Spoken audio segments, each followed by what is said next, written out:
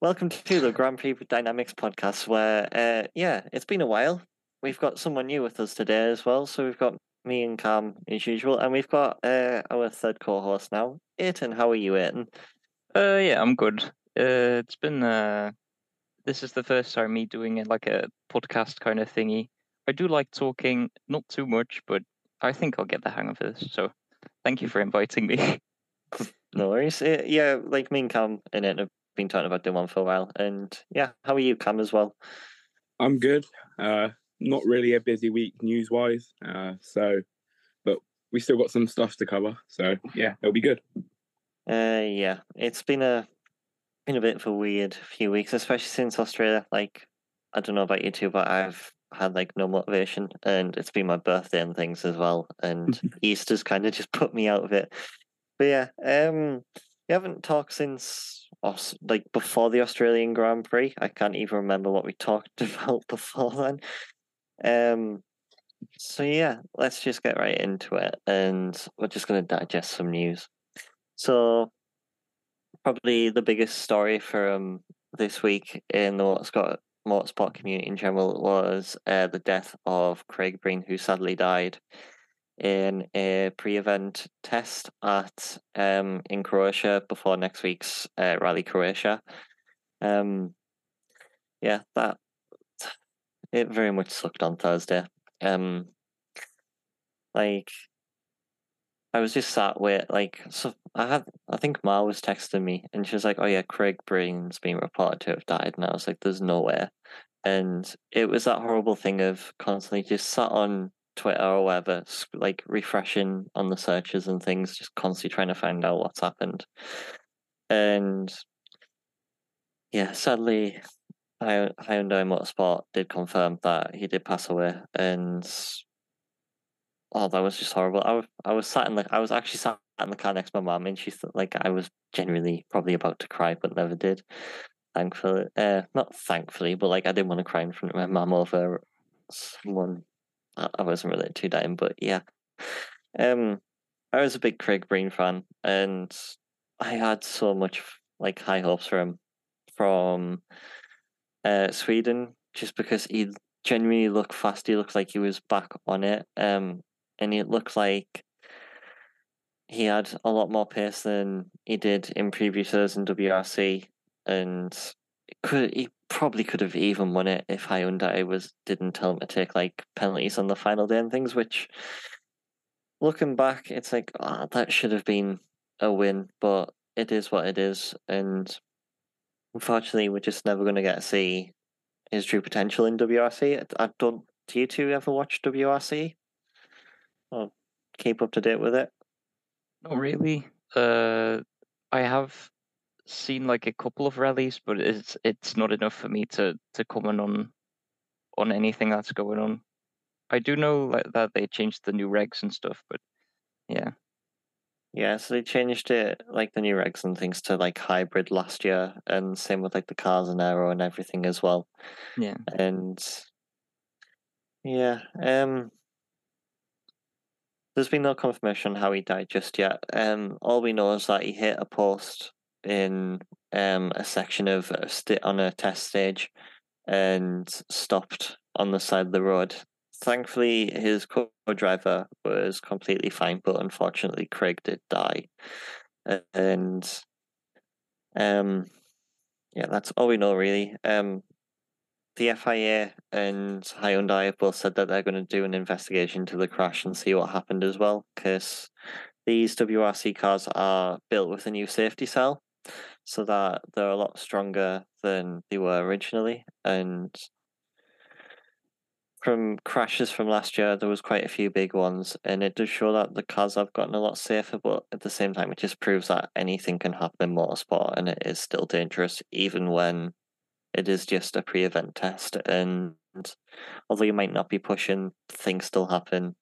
People get hurt, and sometimes, sadly, it doesn't go the way it goes. So, yeah, Yeah, yeah, it's a very difficult topic. Also with I think this week there was either it was in a Spanish rally, I think, that another um, rally driver passed away. But Yeah, yesterday there was a rally in Spain as well, and there was a crash. I think it was a Citroen C3 that I saw a picture of in like a ditch in a tree, and sadly both that driver and the co-driver died in that crash, which, yeah, it's not been a good week for the rallying community, but the motorsport community in general. And Thursday proved as well that the motorsport community is close. Like F1 teams, Formula E, I think WEC as well.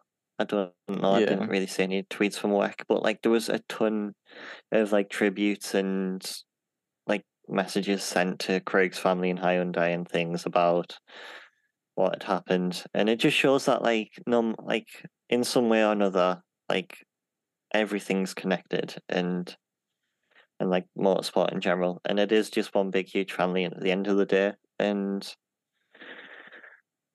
probably like a lot of engineers know each other from different teams and things as well, so they'll just be sending support to them as well. So yeah. Actually, I've just remembered that. So Hyundai's team principal, Cyril Abitable, who was Renault's team principal, so there's the connection to F1 there. And Cyril was the one that made the decision for Craig to take the penalties in Sweden as well. So yeah. Obviously it's going to be interesting to see what happens in the future for safety, and going into Croatia's rally next week, there's going to be a lot of tributes and things said, and it's going to probably be a very emotional weekend. Probably a bit like what F1's been in the past, with drivers dying unexpectedly and in crashes and things. And especially like every single message that you see from like the rally drivers from WRC and things as well, it's just like it showed a lot of them were close for Craig, and every single one of them loved him as a person and his character. And the way he did like his post-stage interviews as well, it wasn't like any other driver. You could probably guarantee what most of them were going to say, but with Craig, it was something funny, and it was something a bit unexpected, and he always seemed to enjoy himself no matter what had happened. And yeah, when you see his last interview in Sweden after the rally finished, it was all about him like only knowing his true potential and not what anyone else knows. And yeah, it was quite it was the perfect way to be. That's your final stage interview, really. So yeah.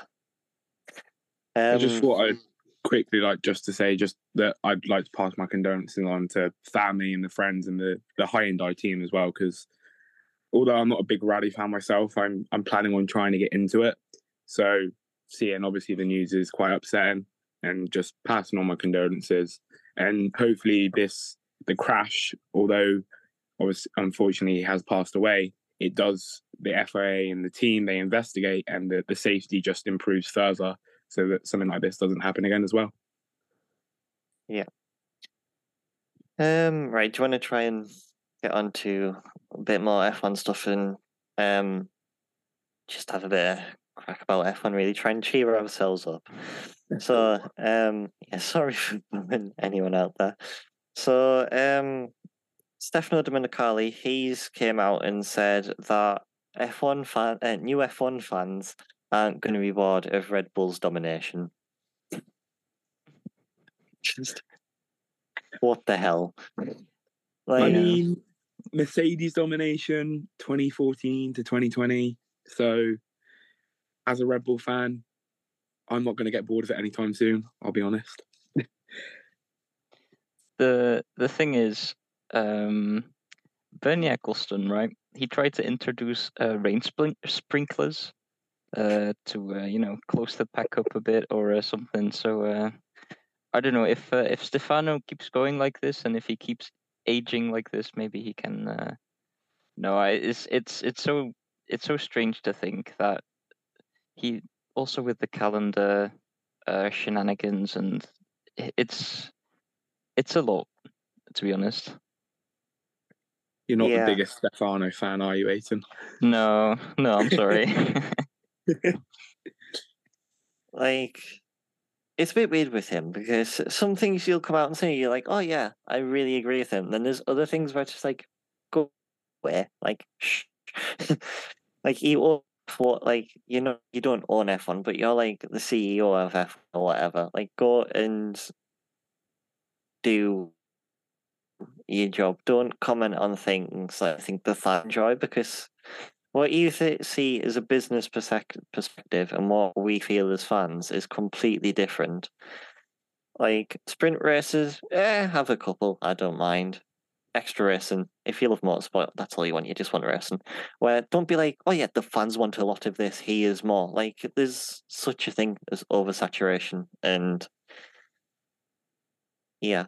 It kind of, like, even as a Merc fan during the hybrid era, I still am a Merc fan.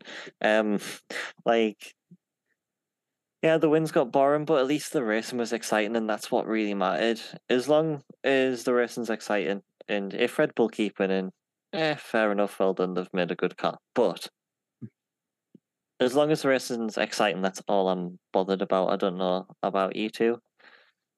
Yeah. I mean, yeah, like the racing, it's exciting. I mean, so far we've had to watch both of the Red Bulls in the last two races charge through the pack. You had Max in Saudi and then Perez in Australia.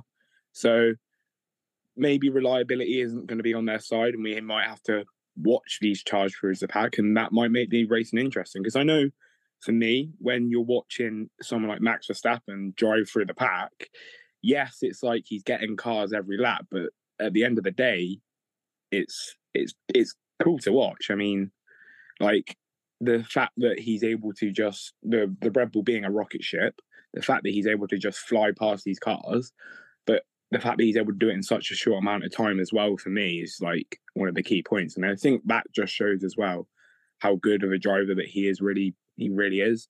And he's only just going to get better. So hopefully we'll have a good season with the Red Bulls, and maybe Perez might challenge him, but who knows? Yeah, the only thing that bothers me about the Red Bull coming through the pack challenge, like, is when you look back at Spa last year, like, that was ridiculous. That was like, what was it, 15th to first challenge in 6 laps without a safety car. Like, that was without the safety car. Like, that is no. That just shows how quick Red Bull have made their car, but yeah, it needs to.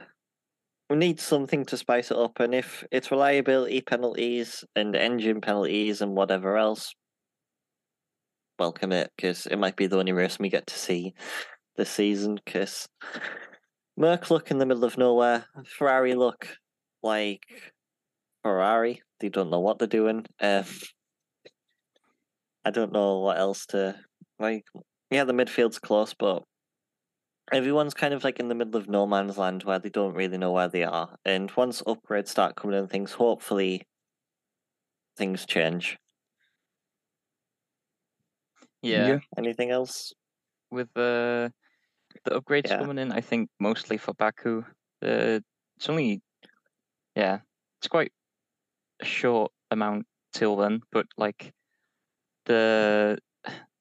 with the gust cap as well, it is interesting because McLaren say they've got a big upgrade. Fairly, like, to be honest, I don't think it's going to be like, they're not going to challenge the top, obviously, because Red Bull is just, they don't even have to spend any money on even more upgrades because they've got the gap. And even Mercedes have said that they might be still sandbagging. So it's what they've done to that rocket ship, I don't know, but someone needs to put Alinol in it. Anyone who's a Cars fan will get that. Just a quick word on Lando as well. I noticed that you posted something saying that Lando said that his teammate Oscar is already starting to challenge him just after 3 races. And I think for me, that's just showing how good of a driver Oscar really is. And I genuinely think that Oscar's going to come to this McLaren team. And although we are 3 races in, I think he's going to become that lead driver in that team. And I see Lando I see it. I don't know why, but I see him being pushed out of that team. And I think Oscar really is going to be a force to be reckoned with in the next coming years, especially if he gets into, let's say, the Red Bull. So I noticed you posted that, Ross. Yeah, so that was basically Lando saying that Oscar's been keeping him on his toes and that the two seem to be pushing. Like, hopefully they work together competitively a bit like Carlos and Lando did. Like, yeah, there's competition there, but they turn out to be friends as well. But, like, with the way McLaren is at the minute, it looks the slowest car on the grid. It could barely overtake a Williams in Saudi. Hopefully the upgrades do work for them, but honestly, I'm going to put a prediction out here, and I'm going to say that Zach Brown is going to be gone either by the end of the season or before next season, because he was brought in to bring McLaren back to the top, and that has not happened at all. Like, they go on about McLaren's history. Yeah, they've won championships, but their last champion was 2008, and that was with Lewis. And the way Felipe Massa's going on, the last champion could technically be Mika Hakkinen, which was 1999. Yeah. So that's like 24 years without a championship if Felipe does do his court thing, which we'll get onto in a bit. But yeah, McLaren need to just book their ideas up and get on with what they need to do because they aren't winning championships anytime soon. And with Lando signing that, was it a 5-year deal or something like that? Like, that's 5 years, yeah. No chance. Unless something drastically happens, there's no way that team and car is winning a championship anytime soon. Do we move on to the entry fee? We'll go back onto the entry. Actually, they're both linked together, to be fair, because Dominicali said things, and I've just mentioned Felipe Massa. But yeah, we'll go on to the entry thing. So Dominicali is also hinted at basically rising the cost in entry fees for teams. So at the minute, it's $200 million, which is ridiculous in itself. That's more than what the cost cap is. Which, what? That doesn't make sense. So yeah, I have a feeling this might be to do with a new team coming in because apparently there's a Hong Kong billionaire that's looking to bring a team into F1 now as well. So yeah, it's going to be interesting to see. But I don't know how you two feel, but 200 million for an entry fee and 145 million for a cost cap is a bit stupid, to be fair. Yeah, I would agree. Not only that it's such a massive amount of money, also for like an entry kind of team, but the fact that a billionaire could or a billionaire could end up having a racing team in Formula One and has the advantage of getting in just because of the money and not because of like history and everything. Like, for example, Andretti, because they want to get in, and so does Porsche. But Porsche, I don't think it's going to work out. It's very difficult to predict that, and it just makes it feel like there's like a hierarchy of like billionaires, and it's more about the money. It's always been about the money. Let's keep it at that. But the thing is, people want to see racing and to see, for example, new teams like Mana, Marussia. They were cool because Marussia was they made cars, and I don't really know where Mana came from. I forgot, but it's I'd rather see them getting into F1 and making that leap every time than seeing like a Hong Kong based team that like absolutely out of nowhere just it would be cool obviously because it's a new team, and who doesn't want to see 22 cars on a grid, but I'd rather see like Andretti or something enter. I think I agree with you there as well, Aiton. I think Andretti they have history. Obviously, we know that, and I think if any team should be allowed to enter F1, Andretti should be one of the ones who get that choice. With the rise in the cost of the entry fee and not actually, well, most of the teams not really allowing any teams to really join, I feel that's a bit unfair.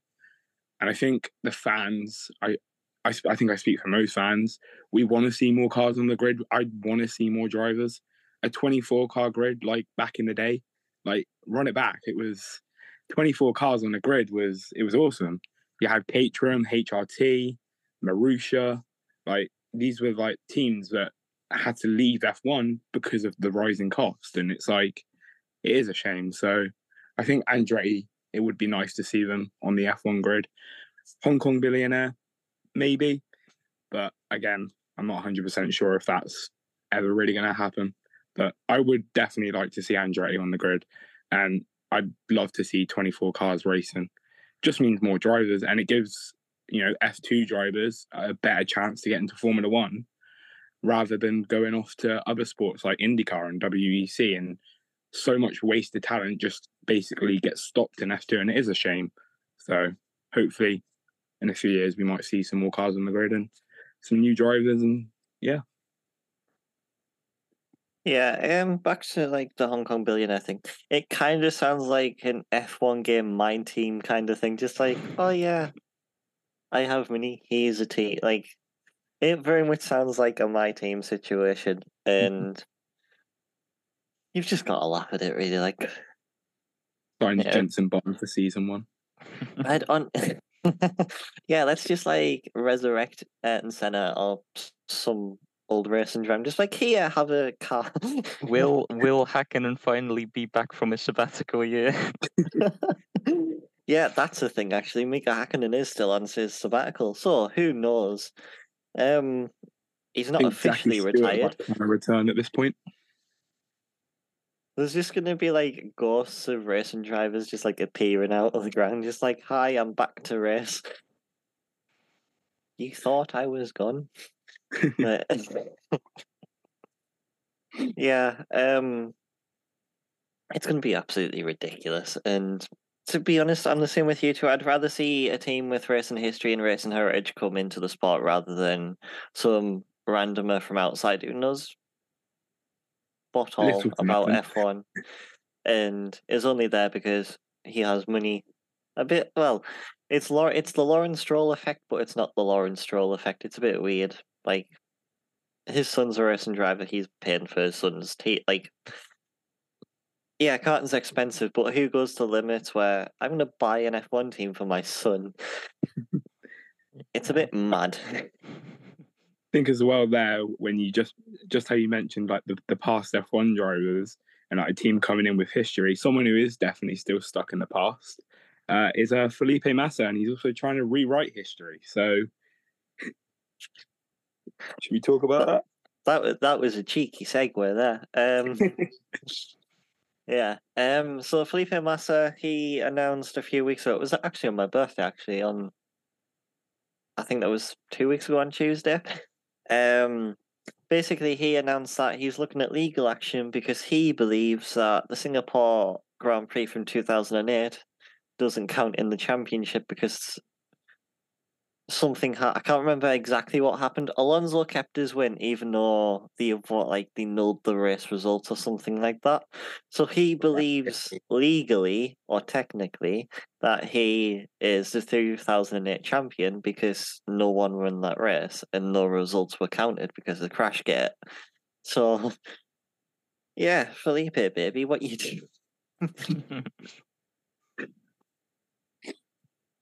I think with that, I mean, like, okay, in a way, yes, I fully understand where he's coming from. He rightly, he was champion for about 10 seconds until Hamilton crossed the line. But I mean, at the end of the day, I think it's motorsport. Yes, it was a very controversial race, Crashgate, and Alonso winning. But I mean, I think the fact that obviously it's come out recently that Bernie Ecclestone knew, and they didn't say anything because they wanted to protect the sport. I think that's what they've said. So yeah, it was. It was. Yeah. I think it was Bernie and Max Mosley who knew about it, and they never said anything just to protect F1's integrity. So, yeah. I don't know. I think it's a bit controversial. I personally don't see much coming out of it, and I don't think they're going to rewrite anything. I think Hamilton's 2008 title will stay, and fair play to him because it was well deserved. I think he had a good season that year. I remember watching it, and that famous quote is that Glock. I mean, what a quote! Yeah, it's a very iconic moment in F1 history, and I feel like if Felipe wins this, there's going to be a ton of different people arguing that, oh, this driver should have won that title because this happened at a certain point of the year and that shouldn't count. It's, if anything, it'll probably be it could potentially be Merck's argument, especially after Australian things as well, like what happened in Abu Dhabi. Like we're a year and a half in, like after Abu Dhabi 2021, and we're still talking about what has happened and what Merck or whoever can potentially argue against that and get Lewis another championship. Like, yeah, that just proves like how much of an iconic moment and iconic race that Abu Dhabi and then Brazil is as well. But Felipe, yeah, he was a very good driver. Probably should have won a title, but after his Hungary crash, nothing really happened. And at this point, I think he's just trying to like clutch a bit at straws and trying to be like, "Oh, this is actually mine." Where, yeah, it's a bit weird. And if he wins, it's going to open a can of worms, and a lot of fans are going to be annoyed, and they're going to call for other legal action to be taken against different events and things. And yeah.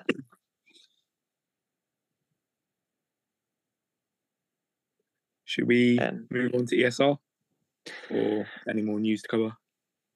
I'm just trying to think because there's been little like stories and things. Apparently, Apparently, Hockenheim, sorry, is making a bid for another F1 race. The only thing that they're worried about is the contract and things bankrupting the track because F1's like to host an F1 race and everything is expensive. DTM race there and a ton of other different series race there, and it is an amazing track. I absolutely love Hockenheim, and I think you two do as well.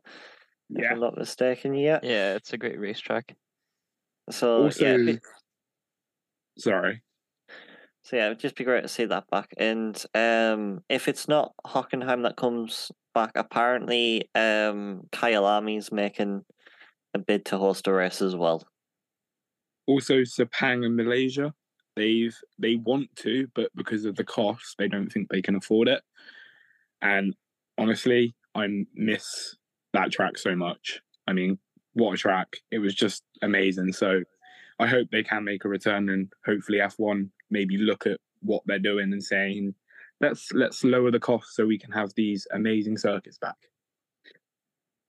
Yeah, I really hope.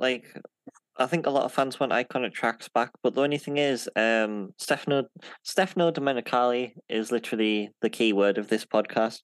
Basically, what he said was, history isn't enough to keep a track on a calendar or worthy of a place on a calendar.